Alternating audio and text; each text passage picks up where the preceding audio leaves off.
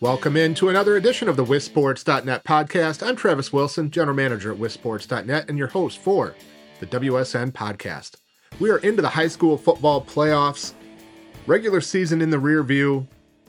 The seeds are out, the qualifiers are out, the brackets are out. We know who the teams play. We know the path to state for every team in the state, and it's time to get to the games. Today on the WSN Podcast, we're going to take a look back at the playoff process that came out last Friday and Saturday, who got in, how they got in, some of the controversies, some of the things that didn't make a little sense. But then we're going to get into a lot of looking ahead, previewing the playoffs. We'll probably run through each division essentially and just kind of talk about some of the highlights. I'll talk about my picks to win state out of each division, what I ended up going with for our staff and media partner picks. So going to be a jam-packed football playoff preview edition of the WSN Podcast, and we certainly could not do it without our friends at B3 Sciences. Are you looking for an athletic advantage for your athlete or team? B3 Sciences is the answer. Originally limited to Olympic caliber athletes, it is now available to anyone.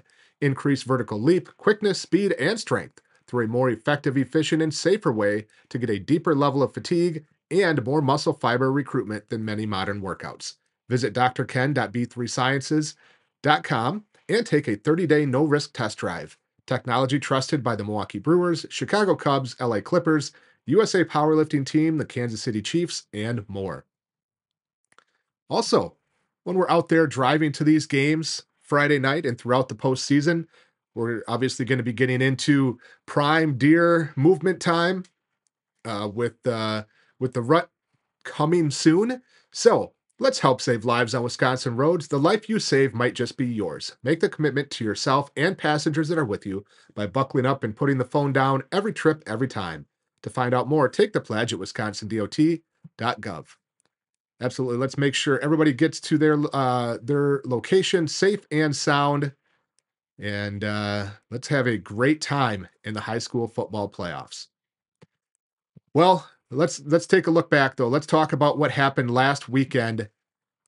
Friday, the last week of the regular season, there was some concern about the weather with the amount of rain that was anticipated to come into the state and did come into the state in many areas, including where I was at in Kettle Moraine. It was pretty constant rain. It was a heavy mist at times that was kind of blowing, but it was pretty constant, and it was certainly a factor in the game that I was at between Kettle Moraine and Muskego, the Quick Trip in Wisconsin Dairy game of the week, which ended up being a great game. Kettle Moraine won 8-7, scoring a touchdown and converting a 2-point conversion late, and then getting a big fourth down stop with less than 30 seconds remaining. But again, weather played a factor in that one. Weather played a factor in a number of games around the state. I had a chance to stop at Brookfield Academy on the way. They had a 5 o'clock start, so I swung by there to get in another game and to get in a couple of teams that I had not previously seen, Brookfield Academy and Living Word Lutheran. And it was, when I got there, barely sprinkling. And by the time I left after the first quarter to get back over to Kettle Moraine, it was raining pretty heavily there. Not very fun. Many of the people at that game stayed in their car, watched from the sidelines. It was blowing pretty good. But then talking to some folks on the western part of the state, it wasn't perfect, but there certainly wasn't as much rain in some areas. However, certainly did impact some games and some things that happened around the state on Friday night. So we had concerns about the weather and what that might mean. And if games got postponed, what that would mean for qualifiers, what it would mean for the playoff timeline. Thankfully, everything got in. There were not any delays that I was aware of. There was games that were moved. Some games moved to Thursday. Some game times moved up on Friday. But ultimately, all of the games got in, which was awesome to see. And once the games got done, then we could start to figure out who was in, who was out, and all the good things associated with that. Um, very thankful to be involved in the football reveal show on Saturday. Had a great experience working with Carly and Luke and Pablo at the WKOW studios in Madison. Um, First year with them on the reveal show. We'll kind of talk about some other news around TV coverage for football in a little while, but good experience. I thought the show went really well. I understand certainly that there were some problems with people trying to stream the show if they were not able to watch it on TV, in that it had not been picked up, unfortunately, by the Green Bay and Milwaukee TV stations, which meant they were kind of out of luck. Um, and the streaming did not work on a couple of the stations, but I I'm sorry, that's not in my control. I got a number of messages and a lot of complaints Saturday about it while we were doing the show, which number one, I don't know what people expected me to do while on air. Because number one, I don't have anything to do with the production of the show. I'm just an analyst talent on air. But uh I couldn't do anything when the show was going either. So uh, hopefully it'll be better the next time around. Either way, it's good to see that expand. Was a good experience, and hopefully it'll be smoother the next time around. But again, I don't have anything to do with it. Sorry to the guy on Twitter that said he was when he saw me in person, there was going to be consequences because he could not watch the stream online. Sorry, dude. Again, I couldn't do anything about it. So we got the brackets, we got them released, we got a chance to go over them and evaluate things a little bit. And let's talk about the qualifiers first. There was 39 teams that finished under 500 that made the playoffs. Teams that finished 3-4 in conference had to go through a whole bunch of tiebreakers to get there. It came down to I think it was 2-3E, which is your defeated conference opponent's overall win-loss percentage. That was where the final ties got broken to get the qualifiers in. There were I can't remember now, 8 or 10 teams that finished 3-4 in conference and did not get into the playoffs. That included my alma mater, Richland Center. They really they had to have Watoma win against Westfield. That was where it came down to, and Westfield won a close one, so that impacted Richland Center's tiebreaker and left the Hornets home, unfortunately, after a strong finish, to the season. So we got the 224 qualifiers for 11 player. The qualifiers for 8 player were a little more straightforward. That is based on your overall record, not your conference record. And we got things, in place in terms of who was in. From there, I think there was some questions and some disagreements about how the groupings were drawn, which is I still maintain that is where the bulk of the issues or complaints lie. It's actually really related to how the groupings are drawn, not necessarily the seeding part of it, because you have some situations where um, the groupings created problems with seeding. So, for instance, in Division Three, I know there was people complaining about Grafton and Wisco, Wisconsin Lutheran. They were 4 and 5 seeds. They finished ahead of Greendale. In Greendale, in a different grouping, got a 2 seed. And there was a lot of people asking about that and questioning that. And it's really pretty straightforward. They're in different groups, so you're not evaluating them together. You're not comparing Greendale and Grafton. You're comparing Greendale and the other 7 teams in their group. You're comparing Grafton and Wisconsin Lutheran and the other 6 teams in their group. So if you're complaining that Greendale got a 2 and Grafton got a 4, then you're not complaining about seeding. You're complaining about groupings because there are groups that are just stronger than others. I did a whole article about it, looking at the combined win-loss percentage of each division and each regional grouping. You can find that on wisports.net. And there's definitely a discrepancy. The best grouping in the state is Division 1A. That has a combined win-loss percentage of 761. And the lowest is Group 3D, which has a combined win-loss percentage of 586. So that's pretty substantial. and there's discrepancies within the divisions where one group is quite a bit stronger or quite a bit weaker, perhaps. So again, a lot of the issues revolve around how the groups are drawn. Other complaints that came up. Um, Franklin was not pleased to be behind Muskego. Franklin was undefeated. Muskego had one loss that lost to Kettle by 1 point late on Friday night. Playing in the toughest conference in the state. Played a very good non-conference schedule as well, which carried Muskego to a top seed. I think you can defend Muskego getting the top seed. I think you can defend Franklin getting the top seed. I don't think I would have argued substantially either way. If Franklin had I'd have said fine, good. Okay. If Muskego got the 1 seed, I say fine, good, okay. But it's a situation where if you look at, for instance, Group B in Division 1, there was no undefeated team in that group. There was no one-loss team in that group. So I think the groupings could have been drawn a little different, where if it was me doing it, you're still following the parameters that outline how you have to do things, but you could have shifted Sussex Hamilton into that group. You could have shifted a different team out of there, maybe Fond du Lac or one of the Milwaukee public schools, and put them in Group C. Or what you do is you move Sussex Hamilton to Group B, you move Muskego to Group C, and you move a Milwaukee public school team, let's say Milwaukee Pulaski, out of Group B and into Group D. Or if you want to balance them out a little more, because then that really, uh, I think sets up quite favorably for Franklin to come out of that group. You put Marquette down in there. I don't know. There's ways that it could have been done that I think could have balanced things a little bit, still been within the guidelines, and could have balanced things a little more. And again, could have alleviated some of the complaints that were received. And I think that could have been done in other cases as well, where you're not making people drive past a school to go play somebody way farther away, but just finessing things a little bit more.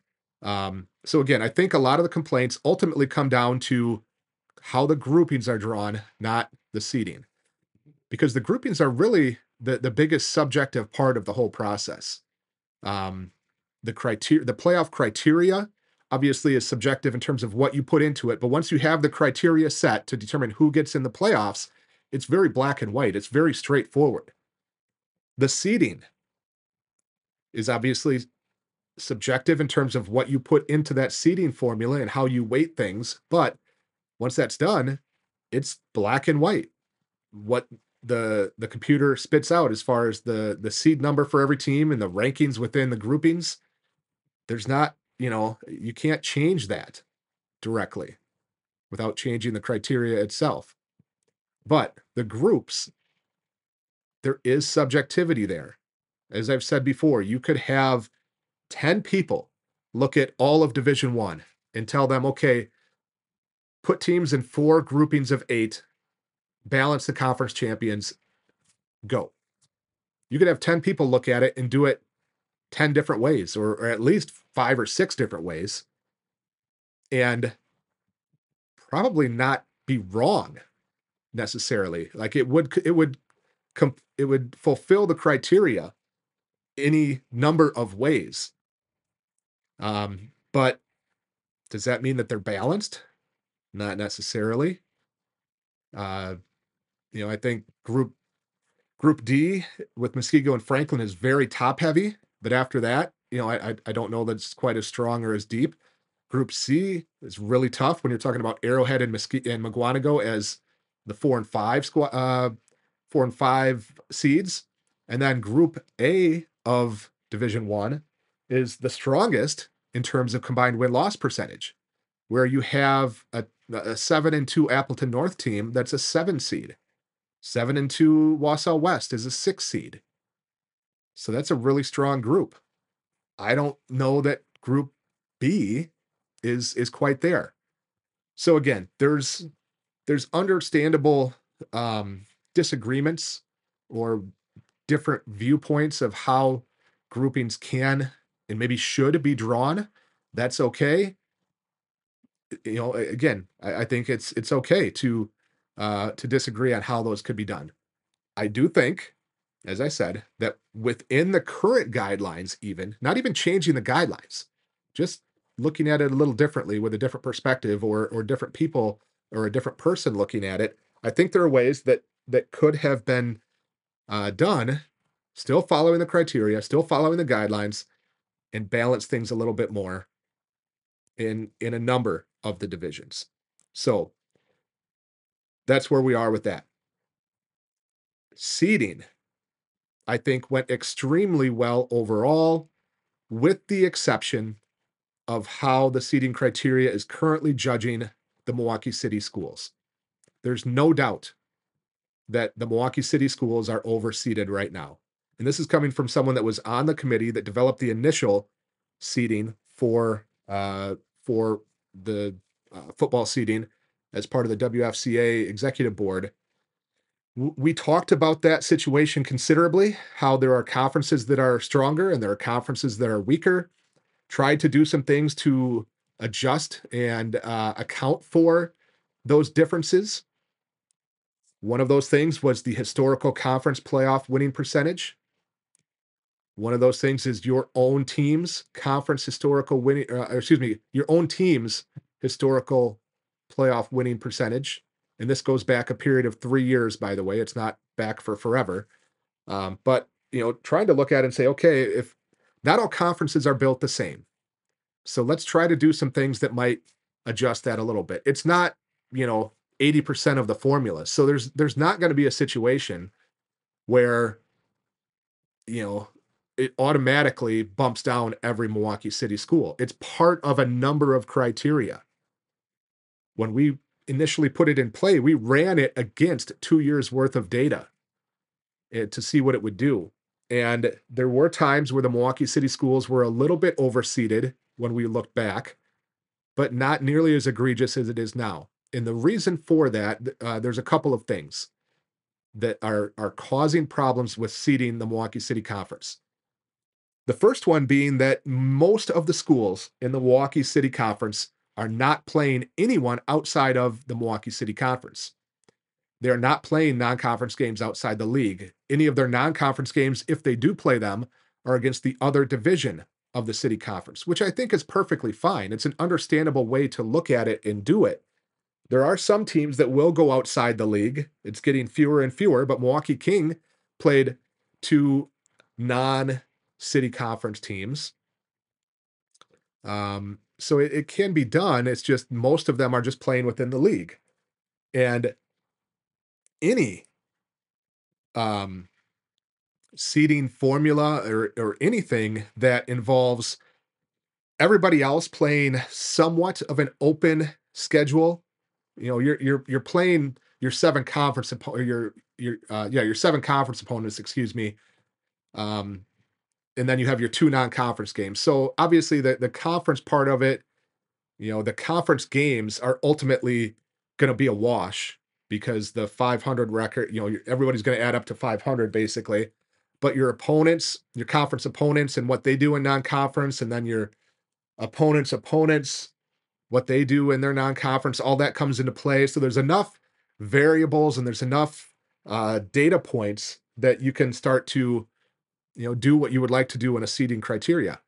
When the Milwaukee City Conference is almost a closed loop and they are not outside of their league, whereas everybody else is, that is hard for any criteria, any seeding formula to address and handle. It just does not work well when it's a closed loop like that. Secondly, many of the Milwaukee City schools are not playing an entire 9-game schedule.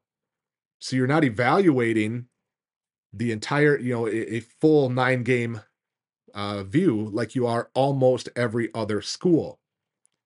Right now, all of the criteria are based on percentages and averages.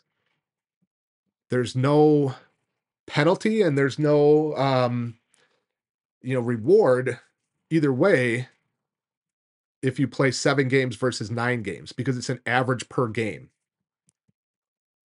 I guess that's maybe a philosophical question, is if you should get more, you know, points, if you will, or more benefit from playing 9 games versus 8. On the flip side, should you get punished for playing 8 games? Kimberly could not find a week 1 game. They tried. They ended up they had Milwaukee Marshall scheduled. Milwaukee Marshall canceled on them. I understand it. Um, I don't know that that was a Milwaukee Marshall decision as much as it was a Milwaukee City Conference decision, Milwaukee Public Schools decision. But either way, um, Kimberly lost that game. Kimberly only had 8 games. So, would it make sense to devise a system where you get your number and then it's multiplied by the number of games you play? So if you play 9 games, you get a benefit as opposed to playing 8 games. And conversely, if you play 8 games, you kind of get punished for not playing that other game. So that's a philosophical question, but many of the Milwaukee City schools did not play 9-game schedules. Almost every other team in the state did, with the exception of some of the teams that lost games because of forfeits, that they could not replace those games. Because remember that the forfeited games did not count for seeding. Forfeited games do count for qualification, but not for seeding. So some of those schools that played, that had in the Lakeland that had Rib Lake and Flambeau, or in the Northwoods that had Menominee Falls and Northland Pines, or that had East Troy on their schedule, they lost a game and not all of them could replace it.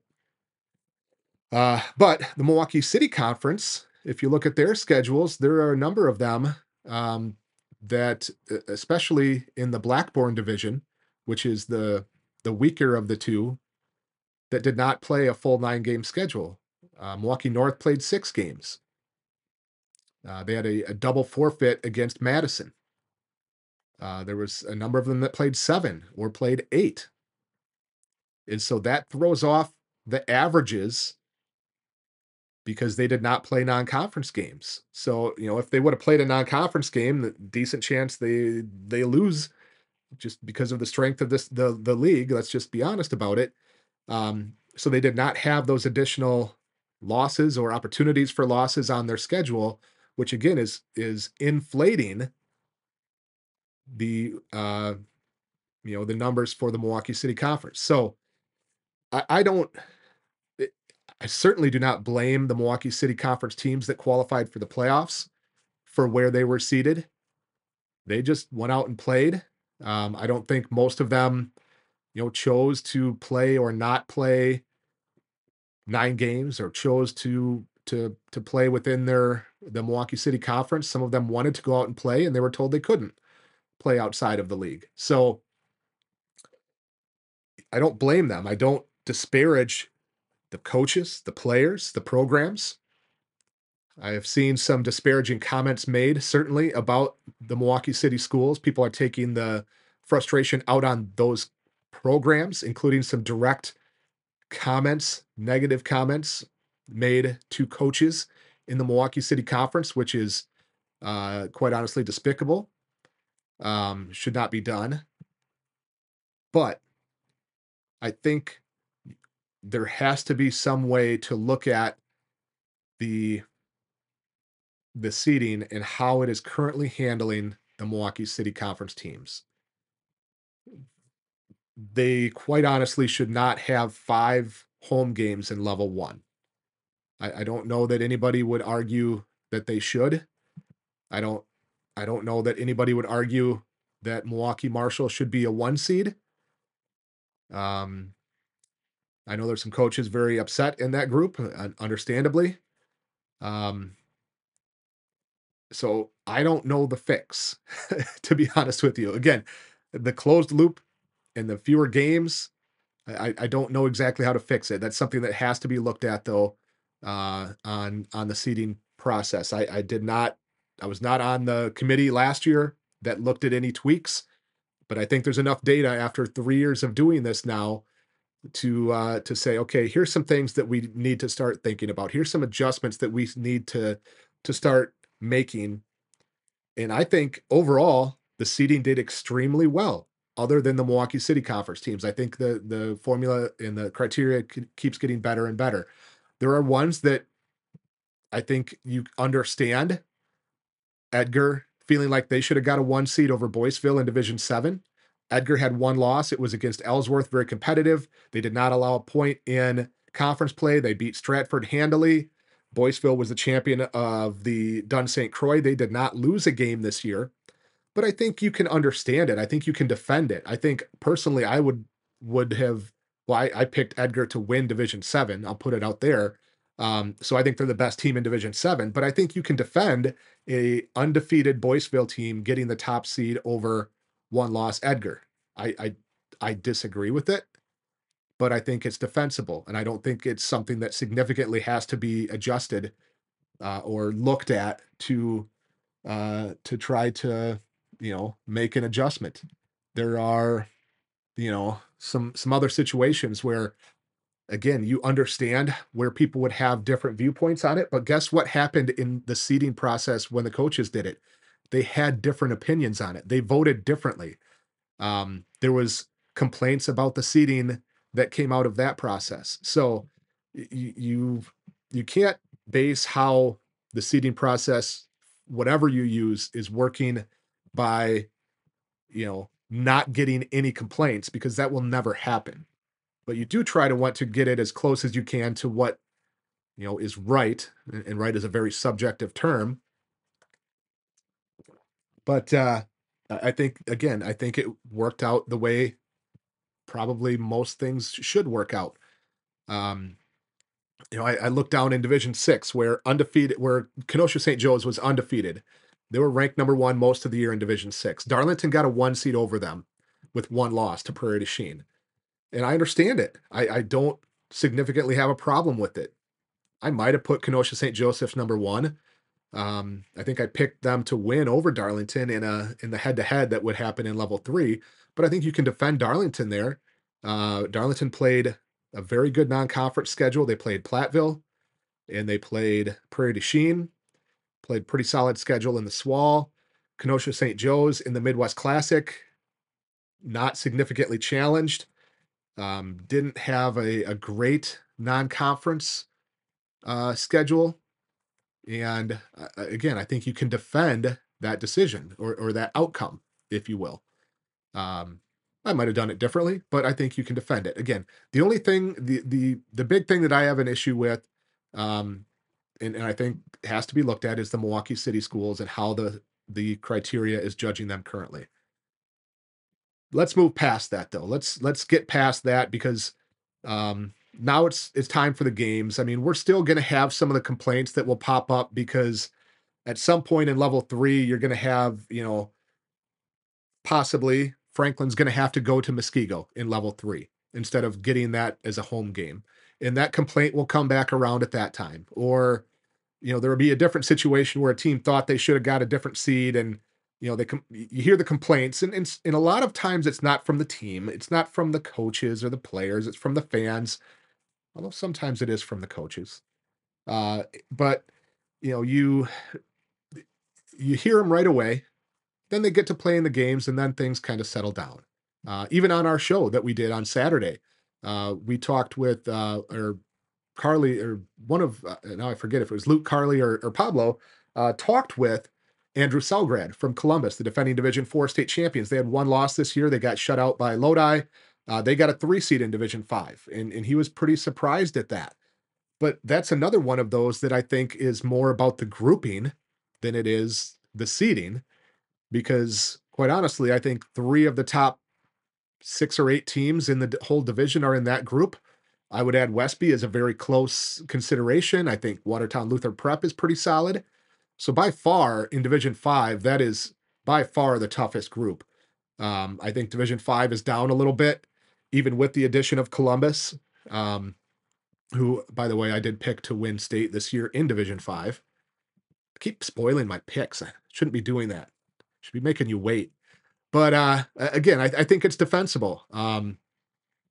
and it's one that boils down to more the groupings than it does the seedings. So let's move past that though. Let's get to the games. Let's get to the divisions, and let's start with the smallest division in 8-player football.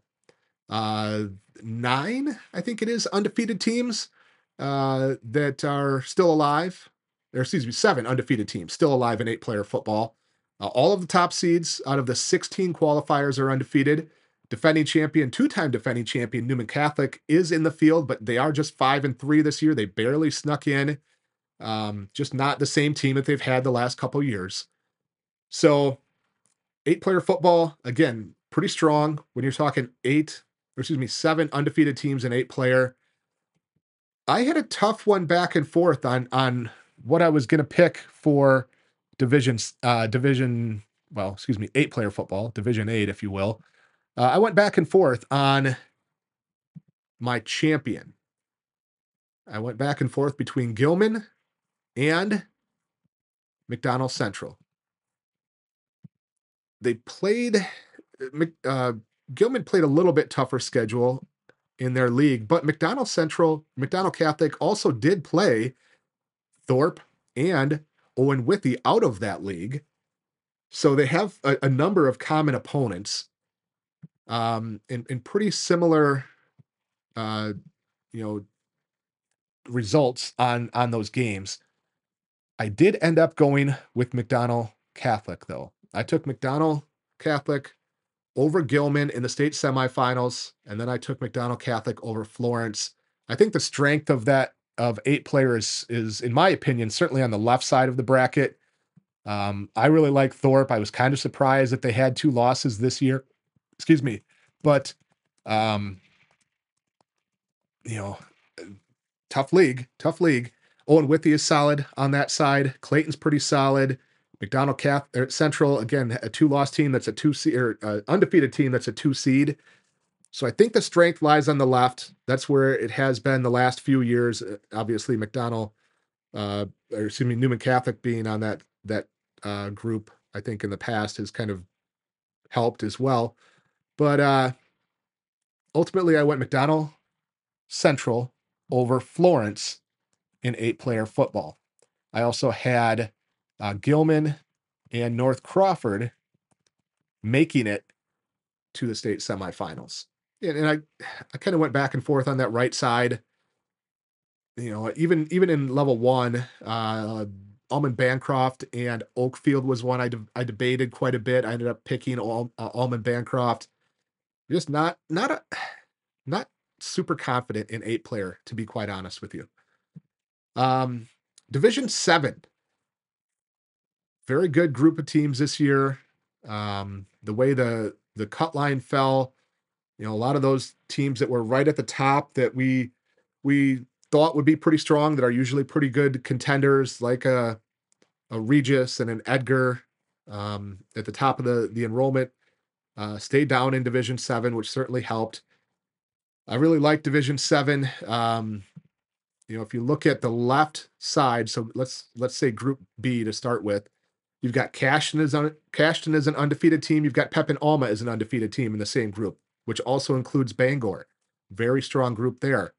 Boyceville is undefeated as the champions of the Dun St. Croix, and we talked about this before. Edgar, the champions of the Marywood, they're a 2 seed in that top left bracket, which also features Regis.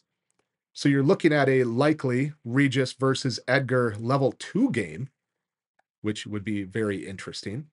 I think the strength in Division 7 does also lie on the left side of the bracket.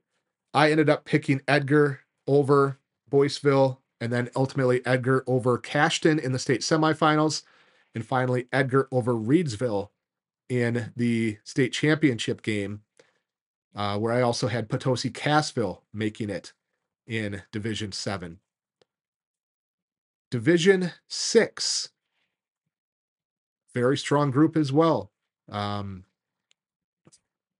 Obviously you have defending state champion Stratford. You have St. Mary Springs. You have unbeaten Kewanee. You've got Kenosha St. Joseph's. This was one that, especially at that level 3, level 4 time, I really was not super confident on some of those picks.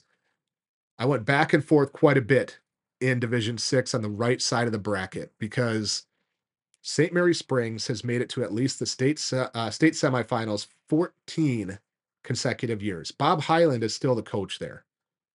As long as Bob Hyland is the coach, it is extremely hard to pick against them. Whether they have, a great level of talent or not, they just find a way. And it really was a tough one. Level 3, Kiwani, I like a lot. Got a chance to see them take it to Southern Door. Um, Went back and forth because that's, if you pick Kiwani, then you're saying that streak of St. Mary Springs comes to an end of making it to state semifinals 14 years in a row. Probably going to kick myself. I'm probably going to feel really stupid for picking against Bob Hyland, but I did pick Kiwani in that one. Picked Kiwani over Kenosha St. Joe's in the state semifinals on that side of the bracket, and picked Kiwani over Stratford in the state championship game. Could very easily see Kiwani losing to St. Mary Springs in level 3 and my champion going out relatively early, because I like, I think four or five, maybe six of those teams in Division 6, I think are really, really good, that are state championship type teams. And that's not always the case. That's not going to be the case in every division we're going to talk about. I think Kewanee, Springs, Darlington, St. Joe's, Stratford are all state championship caliber teams. I think Grantsburg is pretty close. The A's, Auburndale, and Abbotsford, I don't quite know that I put them in the same tier, but still pretty solid groups. So it was a tough one in Division 6, where again I picked against Bob Hyland, and I have a bad feeling I'm going to regret that. I also picked Kenosha St. Joe's over Darlington in level 3, which that's going to be a great game. I'd like to pick Darlington. I wanted to pick Darlington, but ultimately I think Kenosha St. Joe's just has too many athletes with Jaden Gordon, who's averaging 17 yards per carry, eliciting some thoughts of another Gordon that ran wild in Kenosha about 12 or 14 years ago. But also, he's not the only one, though. They got Jamire Davis. They've got Eric Kennessy. They've got a really strong group of athletes. Many of them played on the basketball team that made it to state in the spring. So I really like Kenosha St. Joe's, but I did pick them to lose to Kiwani in that state semifinal matchup. Division 5 is one that I touched on it before, but I don't think Division 5 is quite as strong as we maybe have seen in recent years. Out of So in Division 4, there are 9 teams that are designated as their conference champion by the WIAA. The WIAA, for dividing up teams and trying to equal out brackets, they require that every conference have a tiebreaker to determine one designated conference champion for playoff purposes. Whether it's 2 teams or 3 teams that shared the title, there's one that has to be designated. And in Division 4, there were, I believe, 9 designated conference champions. In Division 6, there were 9 designated conference champions. In Division 5, there's only 2 designated conference champions. One of them is Aquinas, who's the 2-time defending state champions in Division 5. And then the other is Lake Country Lutheran, who was in a 3-way tie for first in the Metro Classic with Racine St. Catherine's and Watertown Luther Prep. I don't know what the tiebreaker they ended up using was, because they all beat each other head to head in round robin fashion. So Lake Country Lutheran was one of those designated conference champions, but they got a 4 seed in the bottom part of that right bracket in Group D. So without a doubt, though, as I said, I think the strength in Division 5 is in Group C. I think 4 of the top 8-ish teams are in that group: Aquinas, Prairie du Chien, Columbus, and Westby. Watertown Luther Prep is nothing to sneeze at. Broadhead Judah, I had high expectations for coming into the year. They have underachieved, I think, is a fair way to put it. But they have an opportunity to right the ship in the postseason. Now they get Columbus right away out of the gates, which is not great. But that's a talented team that I would put probably better than most of the other threes in the other groups. So Group 5 is just loaded. I ultimately picked Columbus to come out of there. I think whoever comes out of there, whether it's Aquinas, Columbus, Prairie du Chien, I think that's your state champion is out of that group. And I picked Columbus to come out of there. I picked Winnebago Lutheran to come out of Group D, which I'm just not so sure on some of those Group D teams. You got Milwaukee Academy of Science as a 2 seed down there. By the way, they are not a MPS or a Milwaukee City Conference team. They're an independent. They qualified as an independent school. Um, got a chance to see them for about a half up at Mauston when they played a game there on a Saturday earlier this year. Very talented on the outside and at the skill positions. They are not very deep. They are not very deep on the line on either side, but I think they did get a pretty solid draw. They get Lomira in level 1, potentially Horicon Hustisford in level 2. So we'll see if Academy of Science can make a little bit of a run. But I did pick Winnebago Lutheran to come out of that group.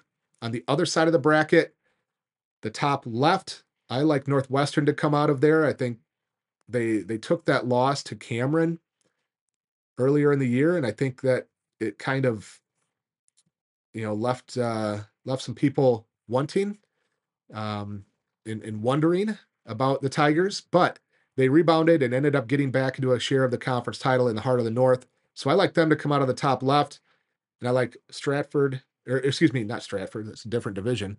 In the lower left, I like Wrightstown to come out of there over Southern Door and over Wittenberg Burnham Wood.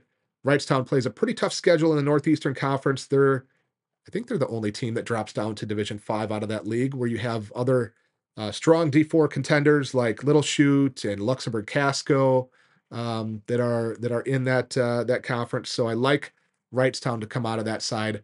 I took Columbus over Northwestern in the state championship game in Division 5. Division 4, looking at our staff and media partner picks, I was a little bit surprised perhaps. Obviously, we're going to have a new champion in Division 4 as Columbus falls out of Division 4 and into Division 5. So we know we're going to get a new champ. And I thought overwhelmingly our staff and media partner picks would have Catholic Memorial overwhelmingly in those picks. And they did get the majority of choices as the state champion in Division 4, but maybe not as many as I thought. And I do think there are some very good teams in Division 4. I just think that Catholic Memorial has something to prove after last year. I think that they found something in MJ Mitchell at quarterback as well, where he really stepped in and gave them a different dynamic in the absence of Corey Smith, who missed almost all year with uh, with an injury. He came back last week to kind of get ramped up for the playoffs. And I just think they're going to be on a mission to prove some things this year.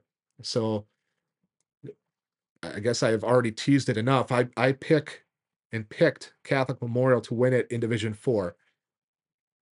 I like Two Rivers a lot.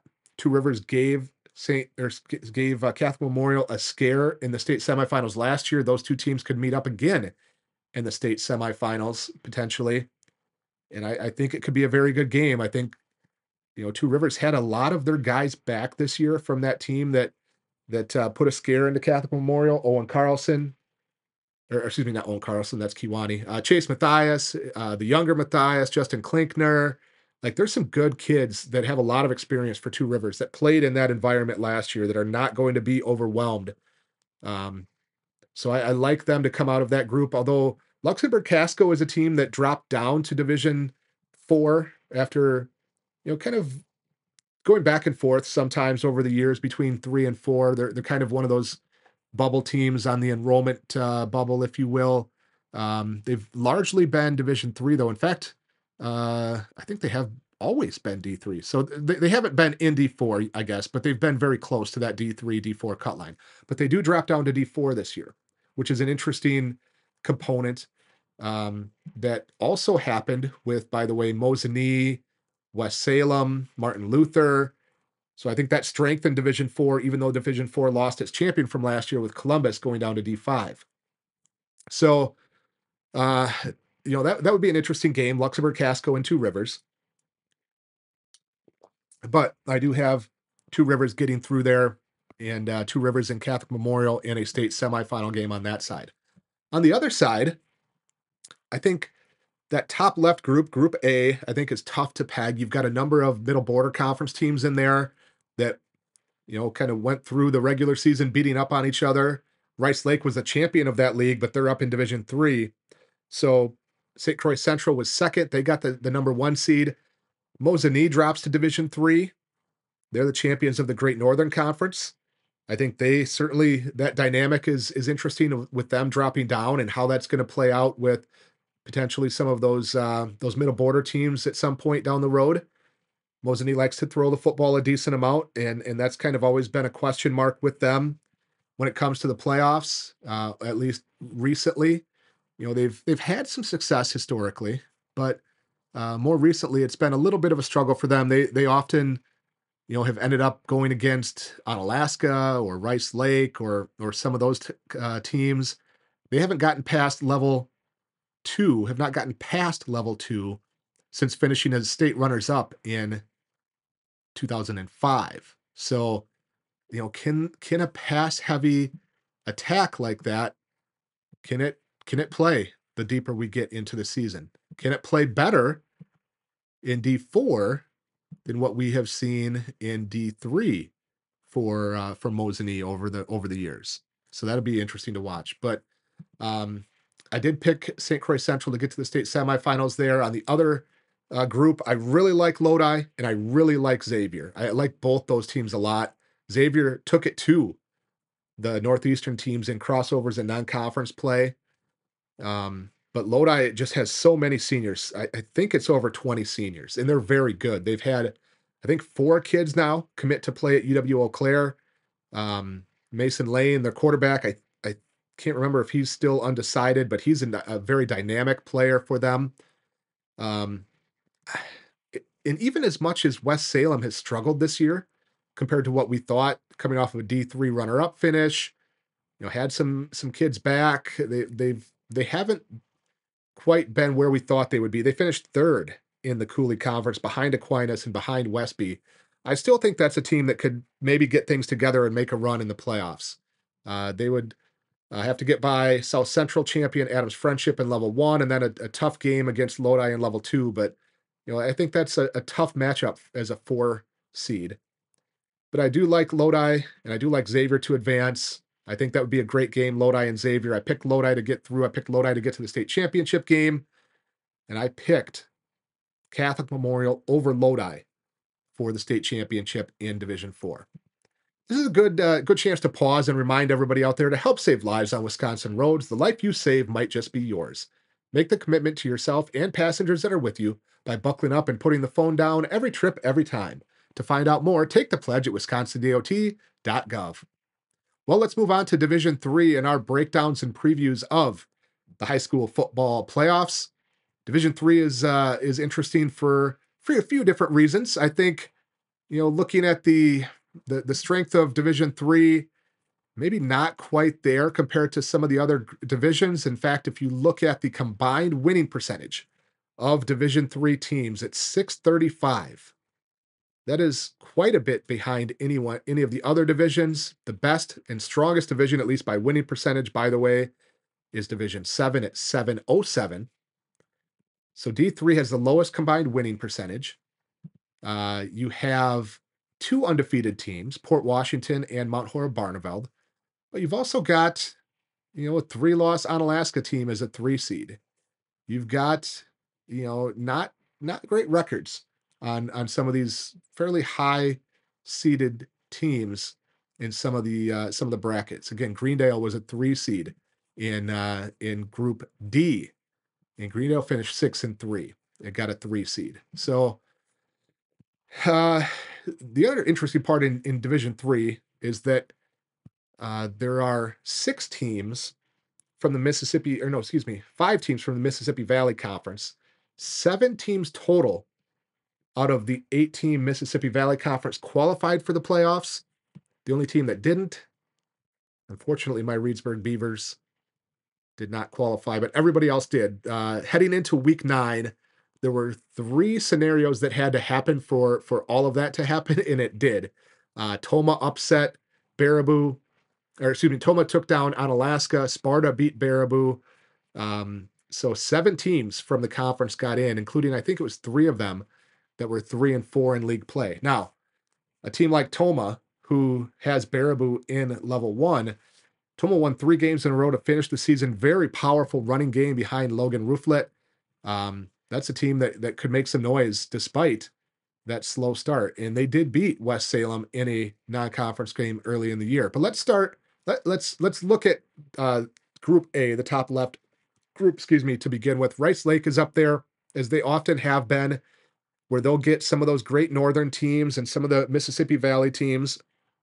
We've seen Rice Lake make some good runs through the playoffs out of, similar pairings and similar groups in the past. And I like Rice Lake to come out of there. Onalaska is the 3 seed. Their offense is very, very good. Their defense leaves a little bit to be desired, and that could be their undoing. They potentially, Onalaska does, have a level 2 rematch with Medford. Those teams met in the playoffs last year. Onalaska's defense was very, very good last year, and they took care of things pretty easily in that one. And then this year in a non-conference game early on, Medford hammered Onalaska. It was not a good experience for the Onalaska Hilltoppers in that one. Medford ran for 562 yards in a 52-35 victory. Now their offense, Onalaska's offense, did well. I mean, scored 35 points. Adam Skifton threw for 313 yards and 5 touchdowns. They've got some good athletes at the skill positions, but they got to stop somebody. They got to stop the running game, and that's been a struggle for the Hilltoppers all year. So I do like Rice Lake to come out of that one. Lower left, Mount Horeb Barneveld is undefeated. They got a lot of support in our media partner picks to get to state or win state, and I think they're a very good team that certainly has that ability. But I also think they weren't necessarily challenged during the course of the year. The Badger, small, I don't know, was that strong this year. Mount Horeb Barneveld went undefeated. They dominated the conference. They did give up some points. They gave up over 20 points a game in conference play. So that's maybe a little bit of a concern. And they did beat Monroe in one of their non-conference games, but they also played McFarland, a playoff team, but one that they beat handily. I mean, Mount Horeb Barneveld, other than a 14-13 decision over Stoughton, who just barely snuck into the playoffs, they weren't really challenged all that well this season, I don't think. So they're talented. I just don't know if they're quite ready. They might be a year or 2 away, because there's some extremely talented young players in that program, and that program is going to be very good for a while. But I don't know if this is the year, because I picked Notre Dame to come out of that group. In fact, I think Mount Horeb Barneveld could have some trouble with whoever they end up with in level 2, whether it's Toma or Baraboo. Both those teams pound the football. They do it in different ways. Toma is a little more of a I type formation, or power I, run it at you. Logan Rooflet will probably get 100 carries. Whereas Baraboo is kind of, single wing-ish, do some stuff out of that with some counter and misdirection type stuff. And I think either of those teams could pose some problems for Mount Horeb. I don't know if they can keep up with the Mount Horeb athletes on offense, but I think those teams can certainly possibly do some damage on the ground and control the ball. So I think that might be a challenge for Mount Horeb. And then I think Notre Dame is not similar to last year. They were 7-2 last year. They got a 7 seed. Their schedule wasn't very strong. The FRCC South is not very good, and they had essentially not beaten really the better teams on their schedule. They only have 1 loss this year. They did beat Menasha for the conference championship in the FRCC small. Christian Collins, excuse me, a very good running back for Notre Dame. That's a team that we've seen over the years that doesn't always have the prettiest record, but they come in and they got to the state a few years ago. I just like Notre Dame to potentially get back to Madison. Their only loss this year was to Wanakee, and there's no shame in losing to Wanakee. Outside of that, they did beat Pulaski in a non-conference. They beat Menasha, but the rest of the games against the FRCC South, they just, they rolled. They weren't really challenged. But I do like Notre Dame and what they can do. So I have Notre Dame coming out of that grouping. I have Notre Dame beating Rice Lake. I think that would be a good game in the state semifinals. On the right side of the bracket, I love Port Washington. I love Ben Fritsch, one of the most dynamic players in the entire state. They use him in a lot of different ways. As a sophomore, he was a receiver. He started last year as a receiver. A couple games in, their quarterback went down. He moved to quarterback, ended up being a co-conference player of the year in the East Central. They had kind of wanted to maybe keep him at receiver this year, but he ended up staying at quarterback. But he returns punts, returns kicks, plays defense. The Plymouth game that I saw him in, he was outstanding on offense, returned punts, had an interception on defense. Did cramp up in that one and missed a portion of the end, but they already had things in control. So I love Port Washington, and I picked them to not only get out of that bracket, but I picked them to win state over Notre Dame. In the lower right, I think there's a little bit of drop off in this grouping. Again, 6-3 Greendale got the 2 seed here. Monroe, the defending state champions, are the 1 seed, but they did rattle off 7 in a row. They did end up winning the Rock Valley Conference, but it's not quite as powerful of a team as they had last year, did the Cheesemakers. But it was enough. They lost 2 non-conference games, but I think they've got enough to make a run. I think it could be interesting if they and Pewaukee meet up again. The last 2 years, there was arguments to be made that Pewaukee and Monroe were the 2 best teams in the state each of the last 2 years and met before the state tournament or state finals and could again. But I do like Port Washington over Rice Lake in Division 3.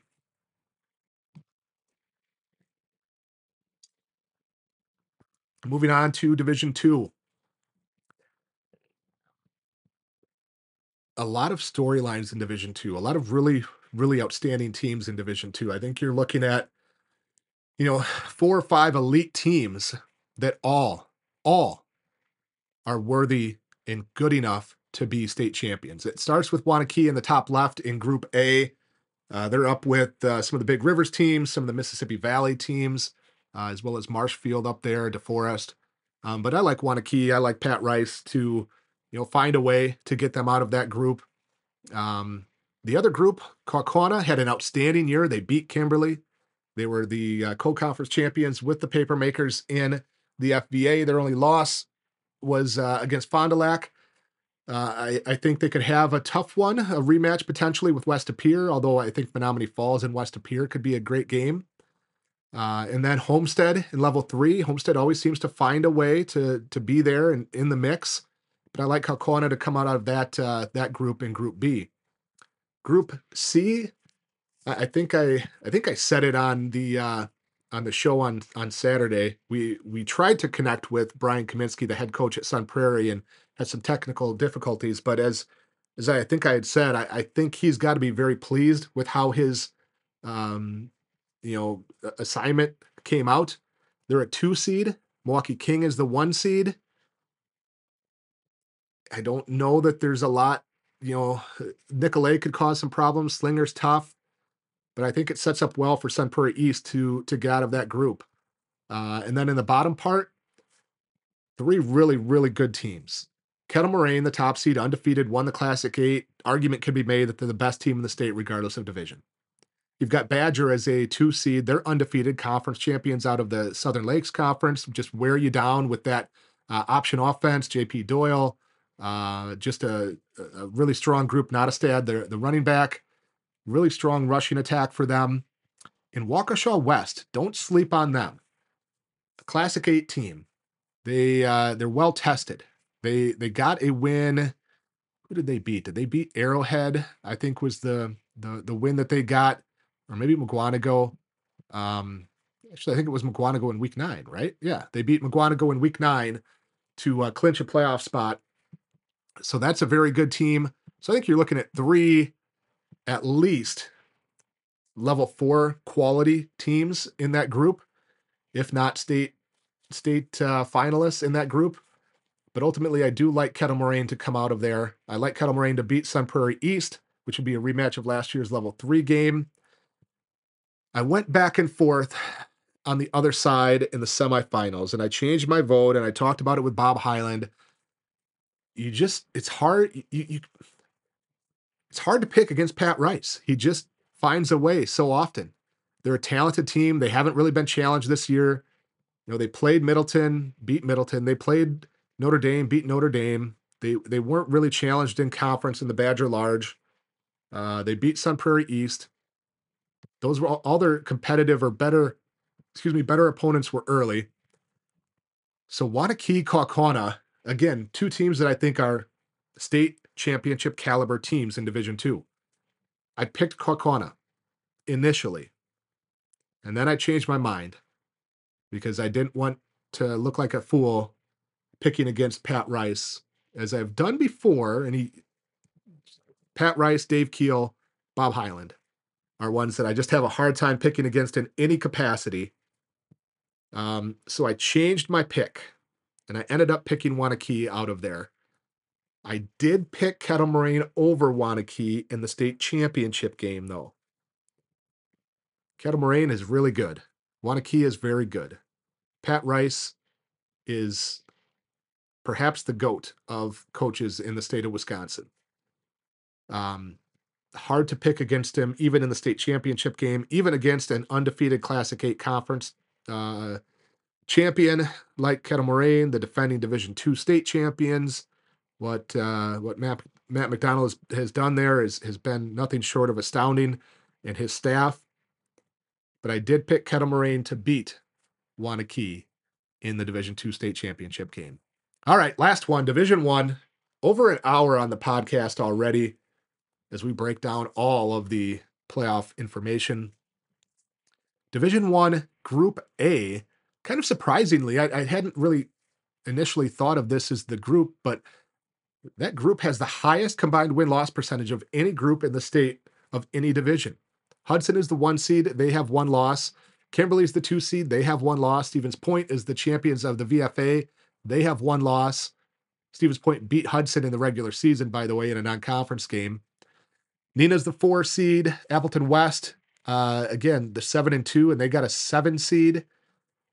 They didn't, hard to say who they beat. I kind of understand, I guess, them getting a 7 seed. Actually, no, I'm sorry. Appleton North is 6-3, and they got a 7 seed. But just a strong group. I did pick Kimberly to come out of there, just finding a way like they so often do. Group B of Division 1, we've talked about. Milwaukee Marshall, the top seed there. I think De Pere gets them in level 1, and I think that could, exacerbate some of those complaints about the Milwaukee City teams. Again, it's not Milwaukee Marshall's fault, but I don't root for teams, but I do think it would be a good story if 1 or 2 of these Milwaukee City teams can get a win as a home team. I think that would be very beneficial to that league, to football in Milwaukee, and also a little bit of a statement that, we can do it. We play football too. I think that would be a good story. You also got Bayport and Marquette in that group. I took Bayport to come out of that group. Them and Marquette, I think that would be a solid game in level 3, but I took Bayport to come out of there. Other side of the bracket, Group A, Sussex Hamilton's undefeated, champions of the Greater Metro Conference. I think it's going to be a tough road for them, though. You're talking about a next game against either McGuanago or Arrowhead, 2 extremely talented teams, 2 teams out of the best conference in the state. That's not going to be a cakewalk. Then you're looking at Verona and Middleton potentially down in the bottom bracket. Middleton lost to Verona in the head-to-head matchup, and that cost the Cardinals a conference title. Verona won it for a second year in a row. So that'd be a very good level 2 game, Middleton and Verona. But I like Sussex Hamilton to come out of that grouping. Then the bottom, Group D, it really, with apologies to the other teams, I think it really is about Franklin and Muskego. This would be the fourth time in the last 5 years, or last 5 playoffs anyway, that these teams would have met. And Muskego has won the previous 4. Now this would be the 5th time in the last 6 years that they would have met. And Muskego's won the previous 4. Last year, Muskego won 42-18. I'm not saying it happened because of, but the year that Franklin won state in 2021, they were in a different bracket with Muskego. They did not play Muskego in the playoffs. So it's been a little bit of a hurdle for Franklin to get past Muskego. Again, Franklin feels like they should have got the 1 seed. I understand it.